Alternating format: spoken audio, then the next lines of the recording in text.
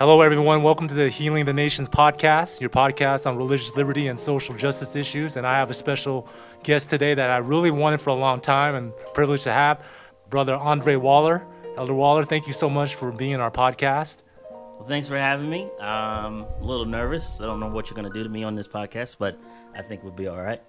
We're friends, aren't we? Yeah, I guess so. Yeah, we are friends.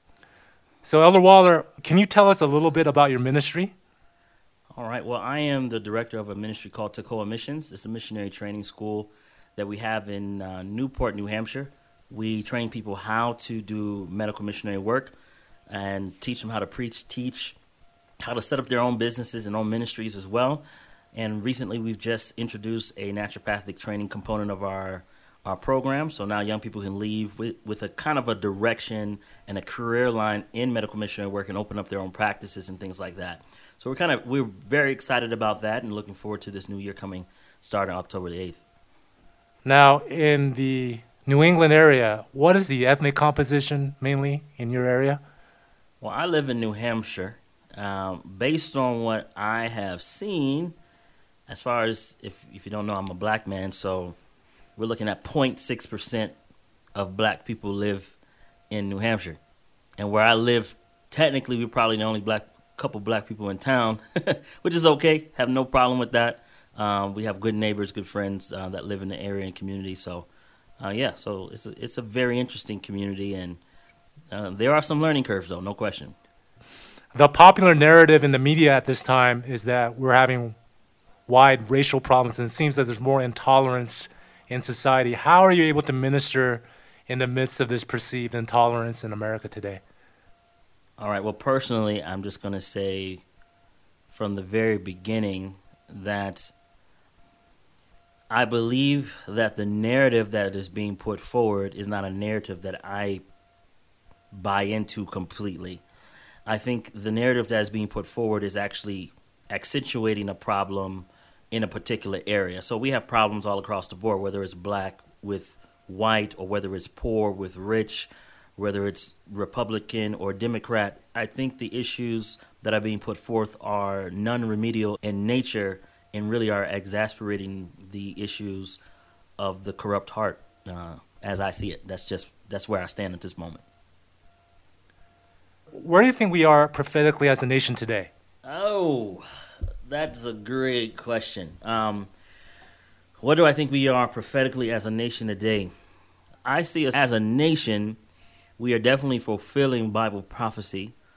So I see us as the sole superpower. If you look at what's happening in our world today, there's no nation, no single nation that has more influence or more power in this world than our United States of America. And if you look at Revelation chapter 13 and you look at the position that the United States will hold in the prophetic line of prophecy, we are without question in that position.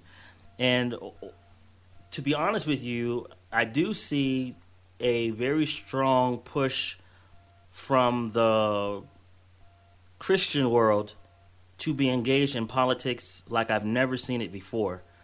And that causes me a little bit of concern, not a little bit, a lot of concern, not even a concern, because it's a fulfillment of prophecy. So prophecy tells us that there was going to be an image made to the beast. We know that the beast in Revelation chapter 13 was a union of church and state. And we see now that the church, because it lacks spiritual power, and I say the church, I'm talking about the church, Christian church at large.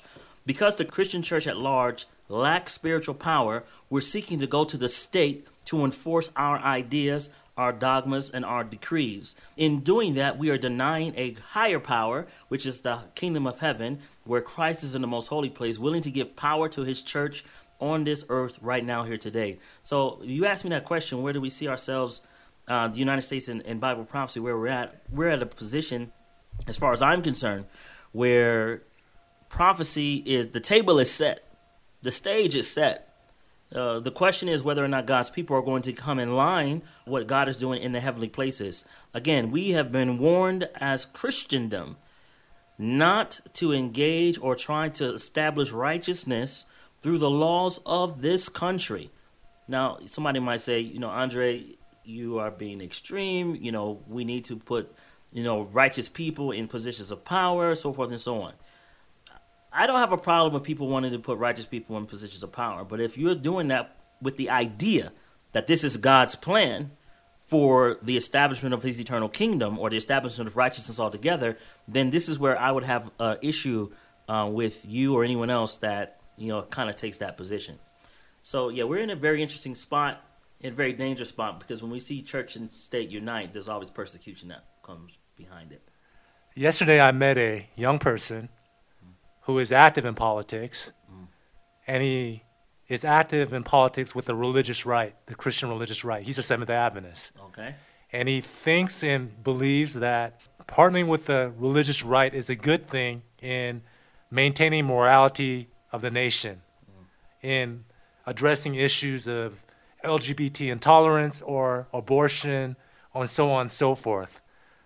What do you think of that position? And he cited, for example, the Adventist Church openly voicing their opposition against the fugitive slaves laws of the 1850s and the abolition movement and so on and so forth, that Adventists have a moral duty to be involved in political matters to make sure society is moral.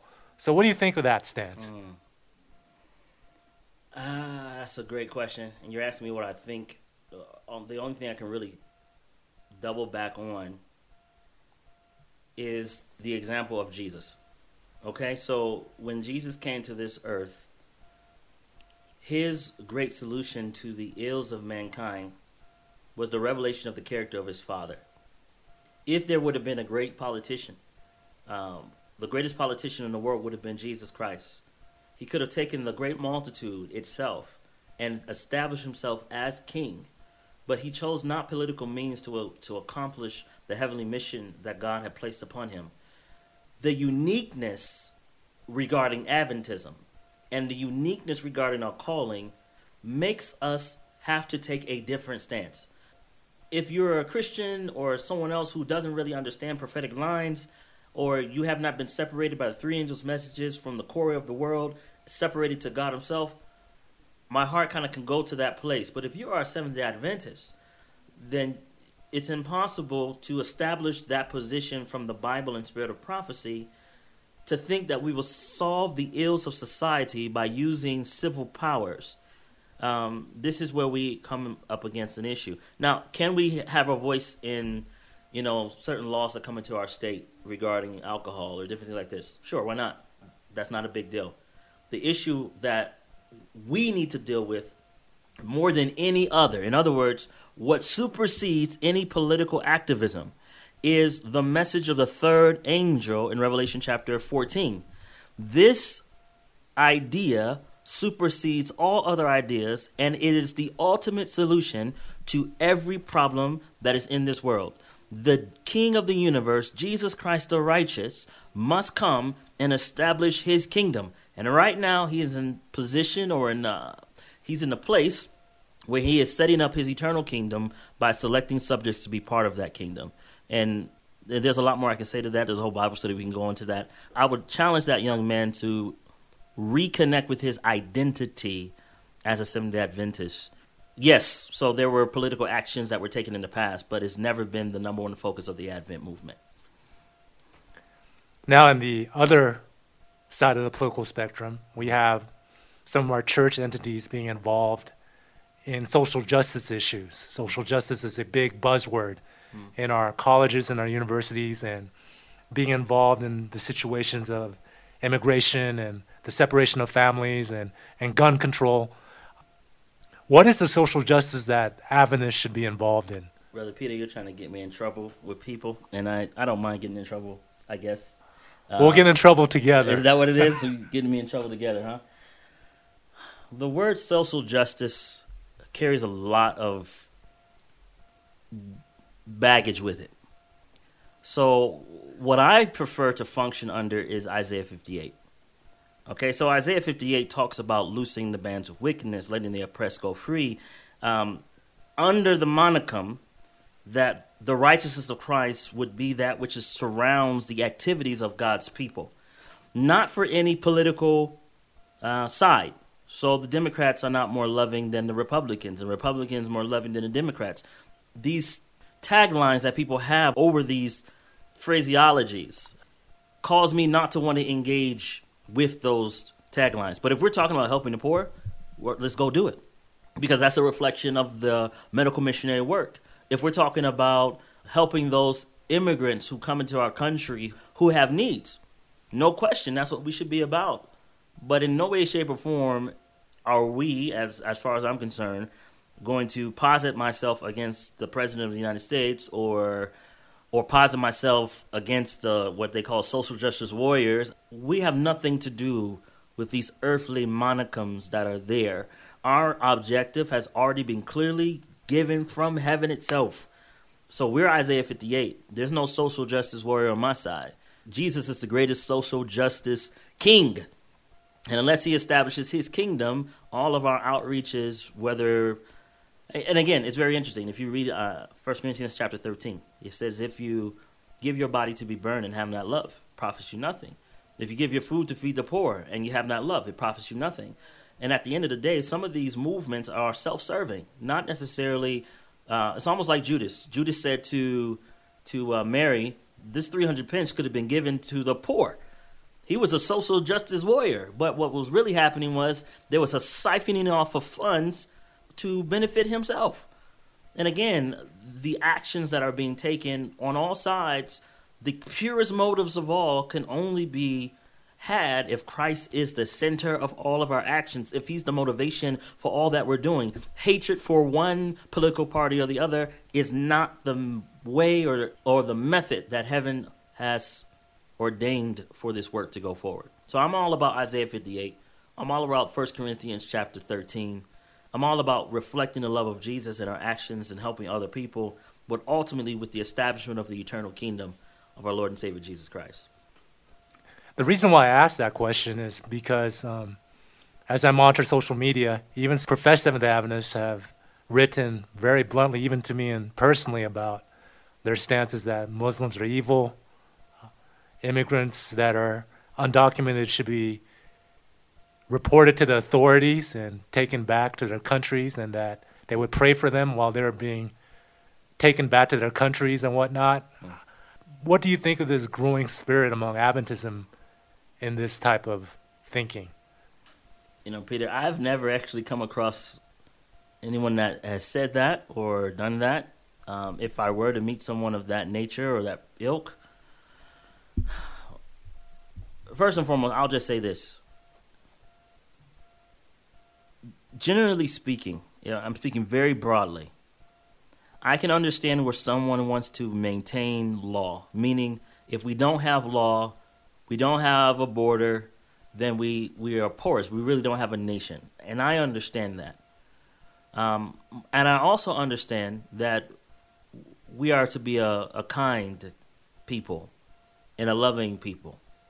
And so there's this wonderful balance that would have to be, at least in my mind, if I'm talking to this person, if I were making an appeal to this person, I would appeal for balance, an approach of understanding. Because a lot of times when we argue these things, we argue theoretically, never really being touched by any of it.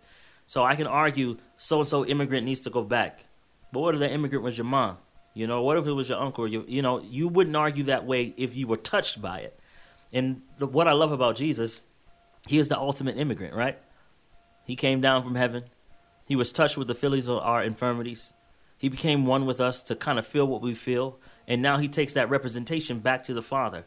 And I think to a large degree, whether we're dealing with immigrants or whether we're dealing with a border, both concepts are right? Both concepts make sense. You need a border to protect and maintain a country. But at the same time, if your country is not kind and loving and tender, then your country is not a country that needs to have borders. It needs to be destroyed.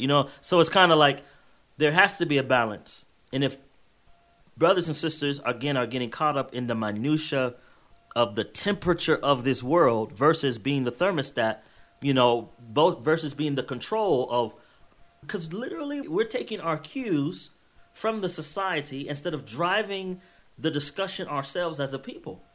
This is a problem. In everything, whether it's we're talking about women's ordination or whether we're talking about social justice issues or whether we're talking about Me Too movement, all these things are things that are happening in the world, and now we're echoing this stuff in the church as an echo chamber instead of being the driving force in society. So we got to really reorganize how we're processing things. I think we're watching too much TV, too much Fox News, too much MSNBC, too much CBS, not enough Bible, not enough great controversy, not enough patriots and prophets, not enough time on our knees. And therefore, we're kind of just mimicking with how the world is trying to deal with their issues when we have the actual 100% solution. A few months ago, our Attorney General asserted Romans 13 as a means that we should obey the government. Okay. In response to the child separation in the border controversy that happened. What do you say to that? How should Romans 13 be applied in being loyal citizens, but yet being loyal to God? That's interesting. One of the things I've learned over time is that, and me being a leader in my small little circle of my little world, that people often have an opinion about me and what I do without understanding the full scope of everything, all the knowledge that's there. And so I will definitely say this. I know not what Attorney General knows. I will respect his office and his position and what he says. But in matters regarding the application of the text itself, when it comes to respecting the powers that God has put in position, which, again, we should do that, if the instruction given from the powers that be go contrary to God's commandments, then without question, we should obey God rather than man. Without question, that should be done. The issue that I think that this question somewhat implies is the Bible tells us to take care of the poor and the fatherless and those persons that are there. And I do believe that it is the responsibility of God's people to be aware if persons are being mistreated or not mistreated. Don't dismiss it, because it's easy to dismiss it because it's not happening to you, but then when it's happening to you, no one's coming to your rescue type thing, right? At the same time, there is a responsibility on the side of those who are using Bible texts to justify their positions, to be sure that they have the wisdom of the Holy Spirit in application of whatever verses that are there. Because Satan used verses to justify his position, and Jesus used verses to justify his position. And so whether you are a common Bible-believing Christian or whether you are a leader in the government or in the church, we need to be careful of how we use the scripture to justify our own actions. Because at the end of the day, do the scriptures have full sway over my personal life? Or am I using them as a weapon of bludgeoning people to do what I want them to do? And for many centuries, the Bible has been used as a means of manipulating the masses versus truly allowing the word to actually make a change in the hearts of men. You've done extensive studies on the French Revolution and Bible prophecy. Uh-oh, here we go. How do you see the application of the French Revolution here in the last days, and why is that significant for our study?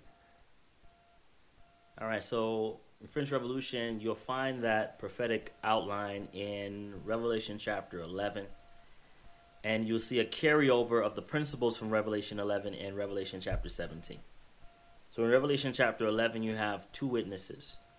During the time of the two witnesses, they prophesy in sackcloth 1,260 days.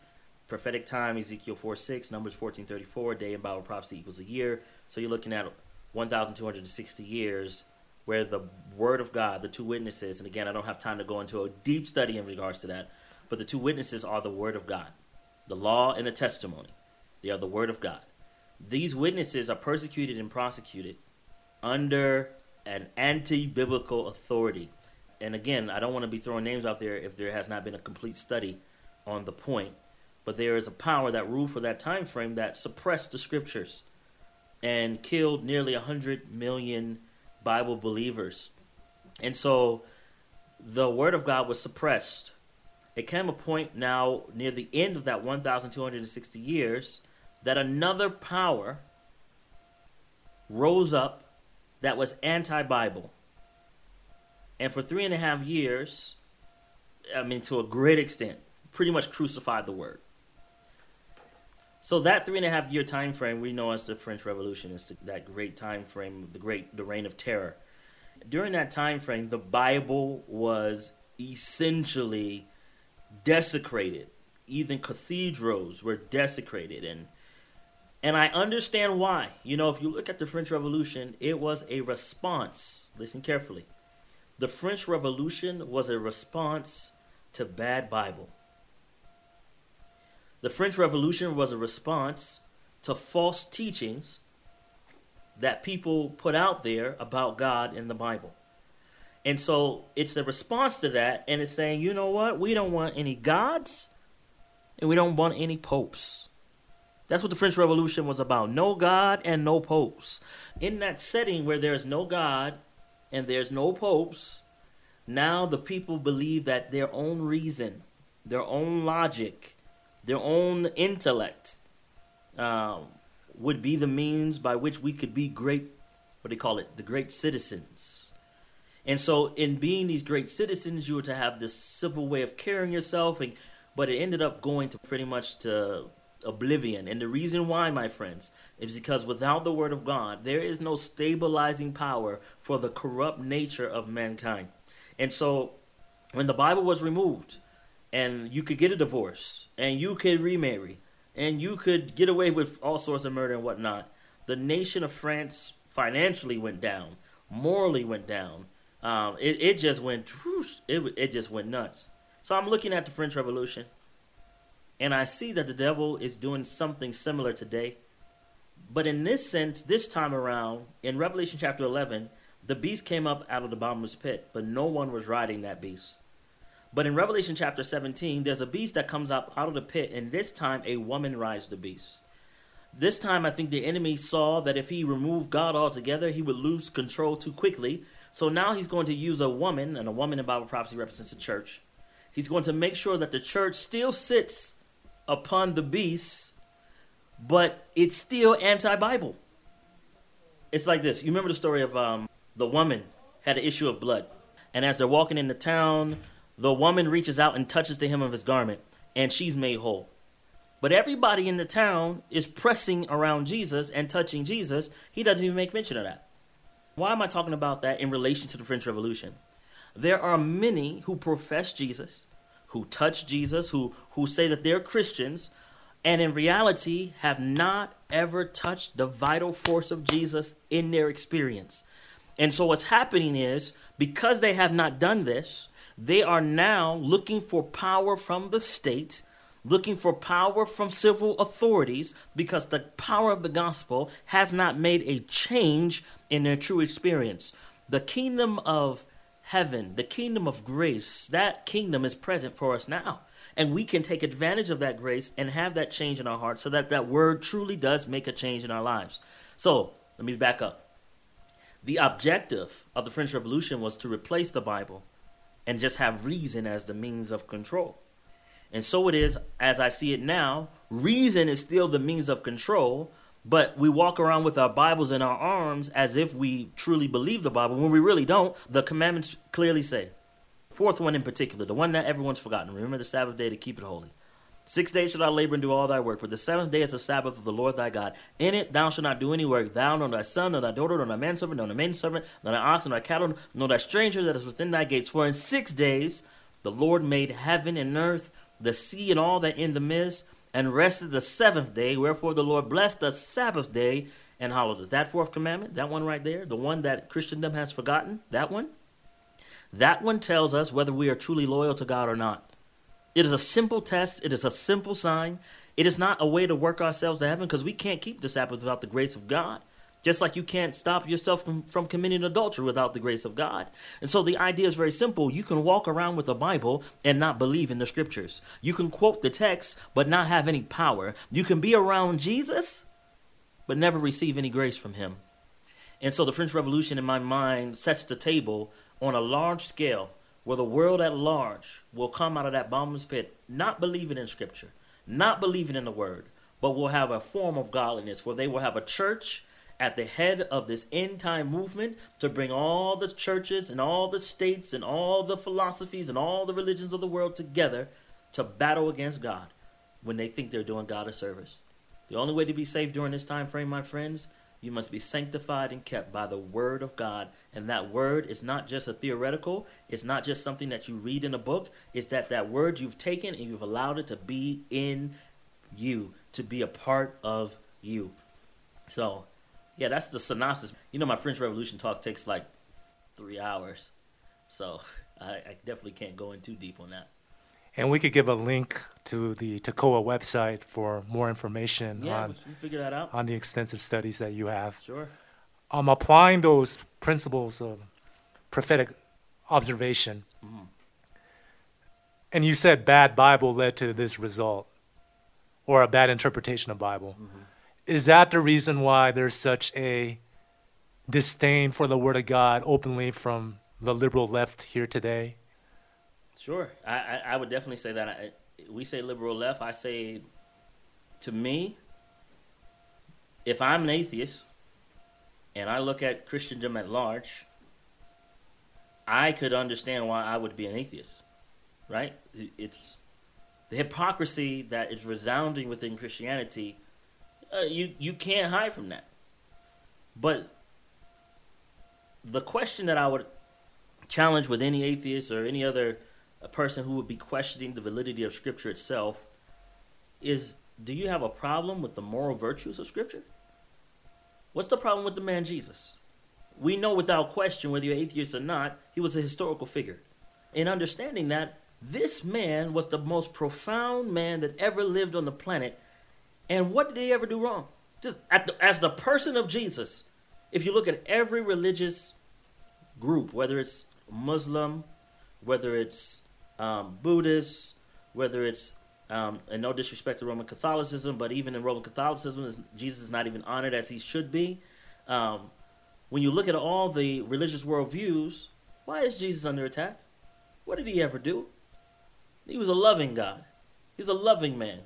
It just baffles me, the angst that people have towards the Bible and God, but I understand it comes because of the hypocrisies that are seen within Christianity itself.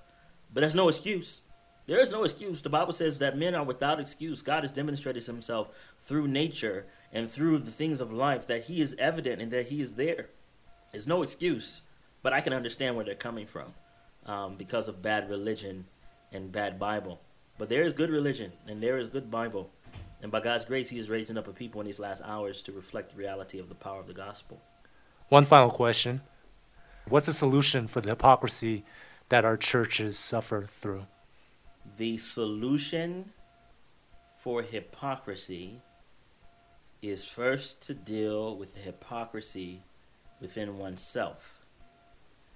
Hypocrisy, as we understand it, I'm going to say as we understand it. Let me just say, hypocrisy, as I see it, is that a man says one thing and he does something else.